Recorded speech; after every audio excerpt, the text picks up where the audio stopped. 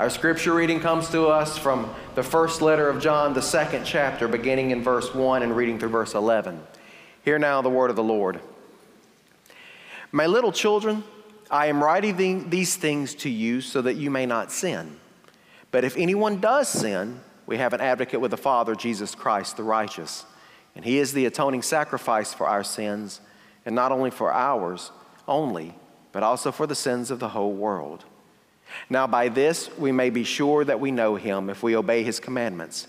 Whoever says, I have come to know him, but does not obey his commandments is a liar, and in such a person the truth does not exist. But whoever obeys his word, truly in this person the love of God has reached perfection. By this we may be sure that we are in him. Whoever says, I abide in him, ought to walk just as he walked. Beloved, I am writing you no new commandment, but an old commandment that you have had from the beginning. The old commandment is the word that you have heard, yet I am writing you a new commandment that is true in him and in you, because the darkness is passing away and the true light is already shining. Whoever says, I am in the light while hating a brother or sister is still in the darkness. Whoever loves a brother or sister lives in the light, and in such a person there is no cause for stumbling. But whoever hates another believer is in the darkness, walks in the darkness, and does not know the way to go, because the darkness has brought on blindness. This is the word of God for the people of God. Thanks be to God. We're continuing our look through John's first epistle during this month of September, as we're looking and understanding exactly who John is teaching us that God is. And today, John is telling us that Christ is our advocate. Last Sunday when we started this, we heard that John told us that God is light, right from that very first chapter. And John loves the illustration of light and unpacking what it means that God is light, and in him there is no darkness at all, and that there is no cause for fear, no cause for question, because God does not cause the evil in the world, but God is the light that is shining through it. Today we hear that Christ is our advocate. And John tells us that we should not sin. Now, is that news to anybody? Is anybody hearing that for the very first time today? Yeah, we know that we shouldn't sin. And undoubtedly this is an issue. Did y'all know that sin was an issue? Undoubtedly, it's been an issue for a while, because if we go back and we look at Paul's letter to the Romans, for example, in Romans chapter 6, Paul says something similar. What should we say? Should we continue in sin in order that grace may abound? By no means. How can we who died to sin go on living in it? Okay? So we've got this thing. Now here's the thing. Understanding the context and what's going on at the point in time that this is being written, to who is writing it, to whom is it being written, these are important things. And we have to understand, for Paul, who is leading congregations, planting congregations, writing to churches that are in the greater Greco-Roman world, where converts are coming primarily from Greco-Roman religions, like the temple worship of Jupiter or Dionysius, because they grabbed Greek gods and Roman gods, and some of them they changed the name, and some of them they kept the same name, and some of them was the same god but different names in different towns. I reckon if you couldn't pronounce it in the town you were in, they'd make it up as they go along, however it was. But they're coming from this idea, this central idea that, I don't know if y'all have read a lot of Greco-Roman mythology, but those gods were not much better than human beings. In fact, in a lot of ways, it's kind of worse.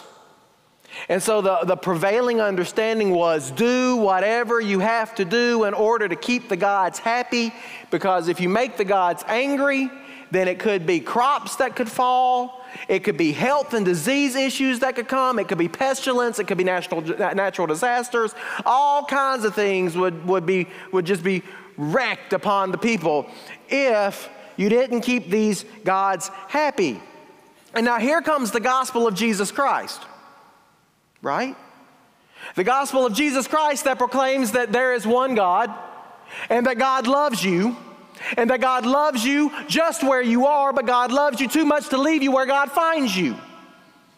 The gospel of Jesus Christ that comes breaking in like the light through the darkness that says, no, no, no, no. God so loves the world that he sends his son into the world, that whosoever would believe would not perish but have everlasting life. And we know that one, but they got to read John 1:17 right after, 3:17 right after it. For the Father did not send the Son into the world to condemn the world, but rather that the world might be saved through him. This is radical. You mean I don't have to do something in order to earn God's favor? You mean I don't have to do something in order to keep this God happy? That God is not just sitting there on his great throne with a big old lightning bolt waiting to zap my behind as soon as I break something? This is absolutely world-changing. And John is carrying this as well. John's context, starting out in the church in Jerusalem, primarily converts from the Jewish faith. And after he gets arrested, exiled, Christians get expelled from Jerusalem, persecutions begin. He's still dealing with folks who have this understanding of the old covenant. That you keep the terms of the old covenant and God blesses you. You break the terms of the old covenant, God curses you. And we come to God and then God enters into something with us. And what they've heard is, no, God comes to us. But there's a little bit of an issue with this. Because for folks who are hearing it like that for the very first time, they hear, oh, so you mean Jesus Christ died on my sins and in the love of God I'm forgiven and it doesn't matter what I do because God's always going to love me? Well, I believe in Jesus. I'll just go ahead and live however I want to. And Paul says, no, you don't. And John says, let me explain this to you a little bit further. You know, we shouldn't sin. If you know we shouldn't do something, we ought not do it. Now, here is the funny thing. We like to sit here in Bluff Park, Alabama in the year 2022 with the entire canon of Scripture and Bible studies and Sunday school classes and countless sermons, and we know this. But that pagan ideology is still there. You know how I know? Because I hear us talk. And I do the same thing. Have you ever been in a conversation where someone has said, or you have said, well, I know I shouldn't say this, but.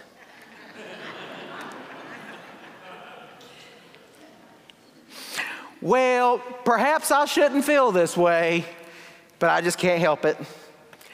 And I notice some of the guys are looking at some of the ladies. Guys, I have already hung out with some of you enough to know you gossip just as much as anybody else. We are not going to sit here and act like this is not, oh yes it is. Of course, we in Alabama and in the South, the true South, we have another way that we do this as well, don't we? You got it. Bless your heart. Now, you got to be careful with this one because context is really important here. Because sometimes we can say bless your heart and we really do mean bless your heart. I mean, if you've ever been with someone and they have just been pouring out the stuff that's been going on and it has been just one thing after another and you have nothing else that you can say, so you take them by the hand or they take you by the hand and look at you in the eyes and say, bless your heart. Then that's our way of saying, oh my goodness, I'm praying for you. I'm hurting for you. But if my granny was alive today, if you had told her something dumb and her hand went up on her hip and she shifted her weight and kicked her right leg out and she looked at you and said, well, bless your heart. She was not offering a prayer on your behalf. She were calling you something. And I can't say what she were calling you. And if you knew my granny, that was your cue to stop talking. Because if you kept on, the other hand would go up on the hip and she'd just come right out and call you what she was trying to say politely with bless your heart. we still deal with this. Now, guys, here's the thing. We cannot excuse sin in our own lives while at the same time wanting to hold the world to a standard, wanting to look at other people and say, oh, you shouldn't be doing that. Yeah, well, that's kind of what's gotten us in this boat where the world not really wanting to listen to the church so much anymore. Because we are really good at saying, oh, this is wrong, and mounting a campaign and grabbing our torches and pitchforks and lashing out, at least on social media. But we're not really good at taking a look at the junk that's in our own lives. And John is reminding us very bluntly, we cannot claim that we walk in the light. We cannot claim that we have a relationship with Jesus Christ. We cannot claim that we are followers of the living God if we know that we have junk in our lives and are comfortable with it. Neither can we claim that we have fellowship with the living God, a God that so loved the world, sent his Son, if we have hate for somebody else. And we know this. But here's the part that even wonderful followers of Jesus Christ sometimes forget. The part that I alluded to when I said,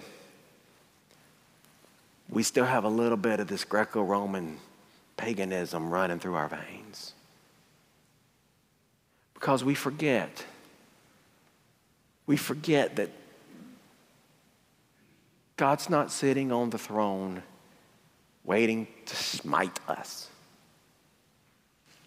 That God is calling out to us, seeking to point out the sin that so easily entangles, the blindness that creeps in without us even realizing it, the hardened hearts and the cold attitudes and the failure to love as we have been loved, and the failure to show grace, even though that's what we desire for ourselves, that we just become numb to and don't even realize we've fallen into that trap.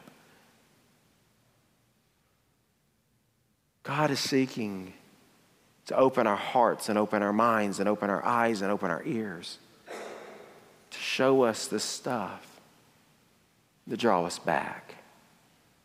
We have an advocate in Jesus Christ. That is the word that John uses in this passage, an advocate, a paraclete, not a parakeet. That's a completely different thing. And if you ever study Greek and you're learning it for the first time, there is a big difference between parakeet and paraclete. You got to get the in there.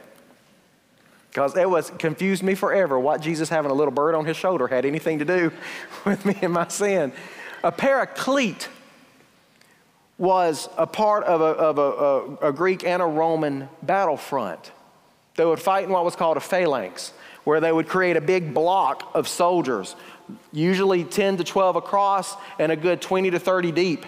And they would brace each other with their shields, and the soldiers behind would have their shields in front, and they would provide support to the backs of the ones who were in front. And together you would march forward. And with the ones in front, they would do the battle. And after a few minutes, the ones in the front would break and would come through the middle, and the next line would step up. And so you were constantly facing a well-fought group, well-rested, well-prepared. But if there was a time when the enemy broke your phalanx, then you would pair off back to back with your paraclete.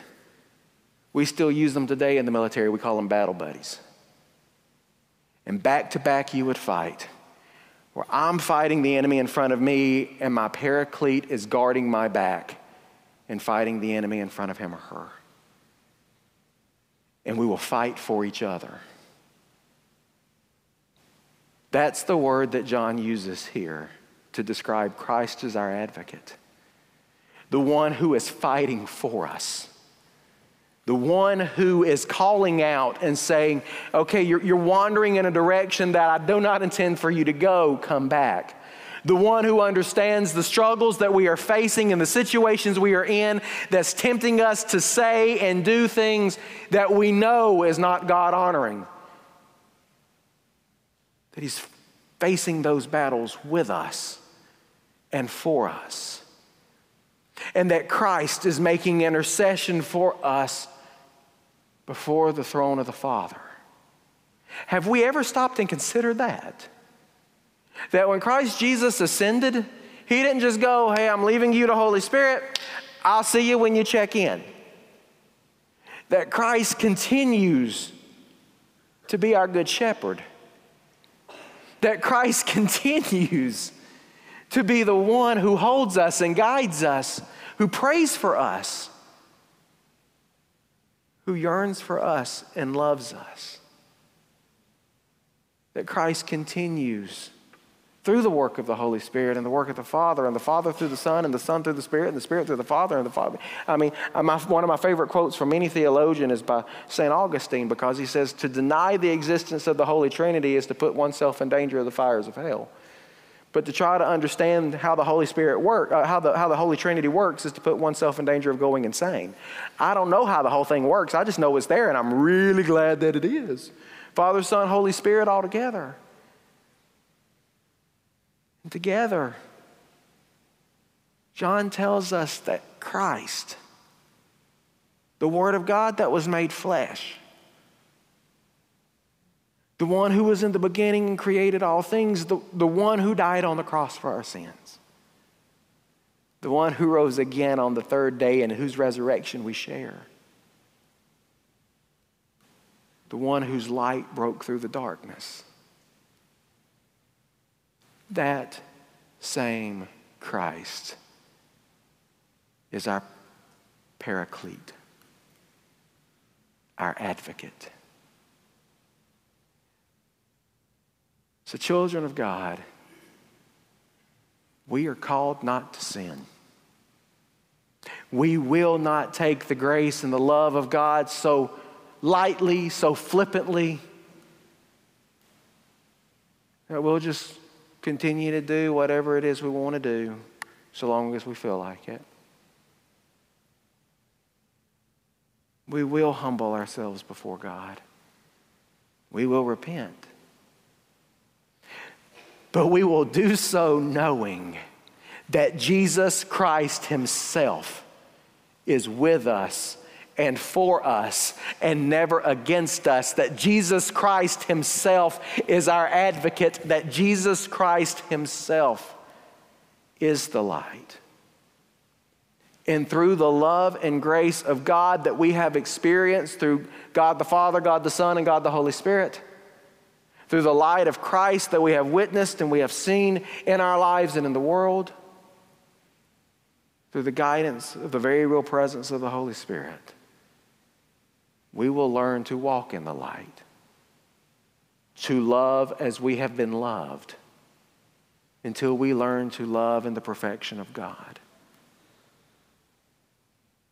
And we will learn in grace how not to become comfortable with sin that is in our lives, but rather to seek first and foremost this day to live according to the will of our God. Not for fear of retribution or the dangers of the fires of hell alone, but because Christ is our advocate. In love, we have been saved. In love, we will be saved. In love, we are saved. May we never forget that Jesus Christ is with us. In the name of the Father, and the Son, and the Holy Spirit. Amen. Hello, my name is Kevin Payne, and I'm the senior pastor here at Bluff Park United Methodist Church. Thank you for joining with us in our podcast of our worship celebration, the sermon this past week. I pray that you found it a blessing and that it enriched your life. If you are ever in our area and would like to join with us in person, we are located at 733 Valley Street here in Hoover, Alabama.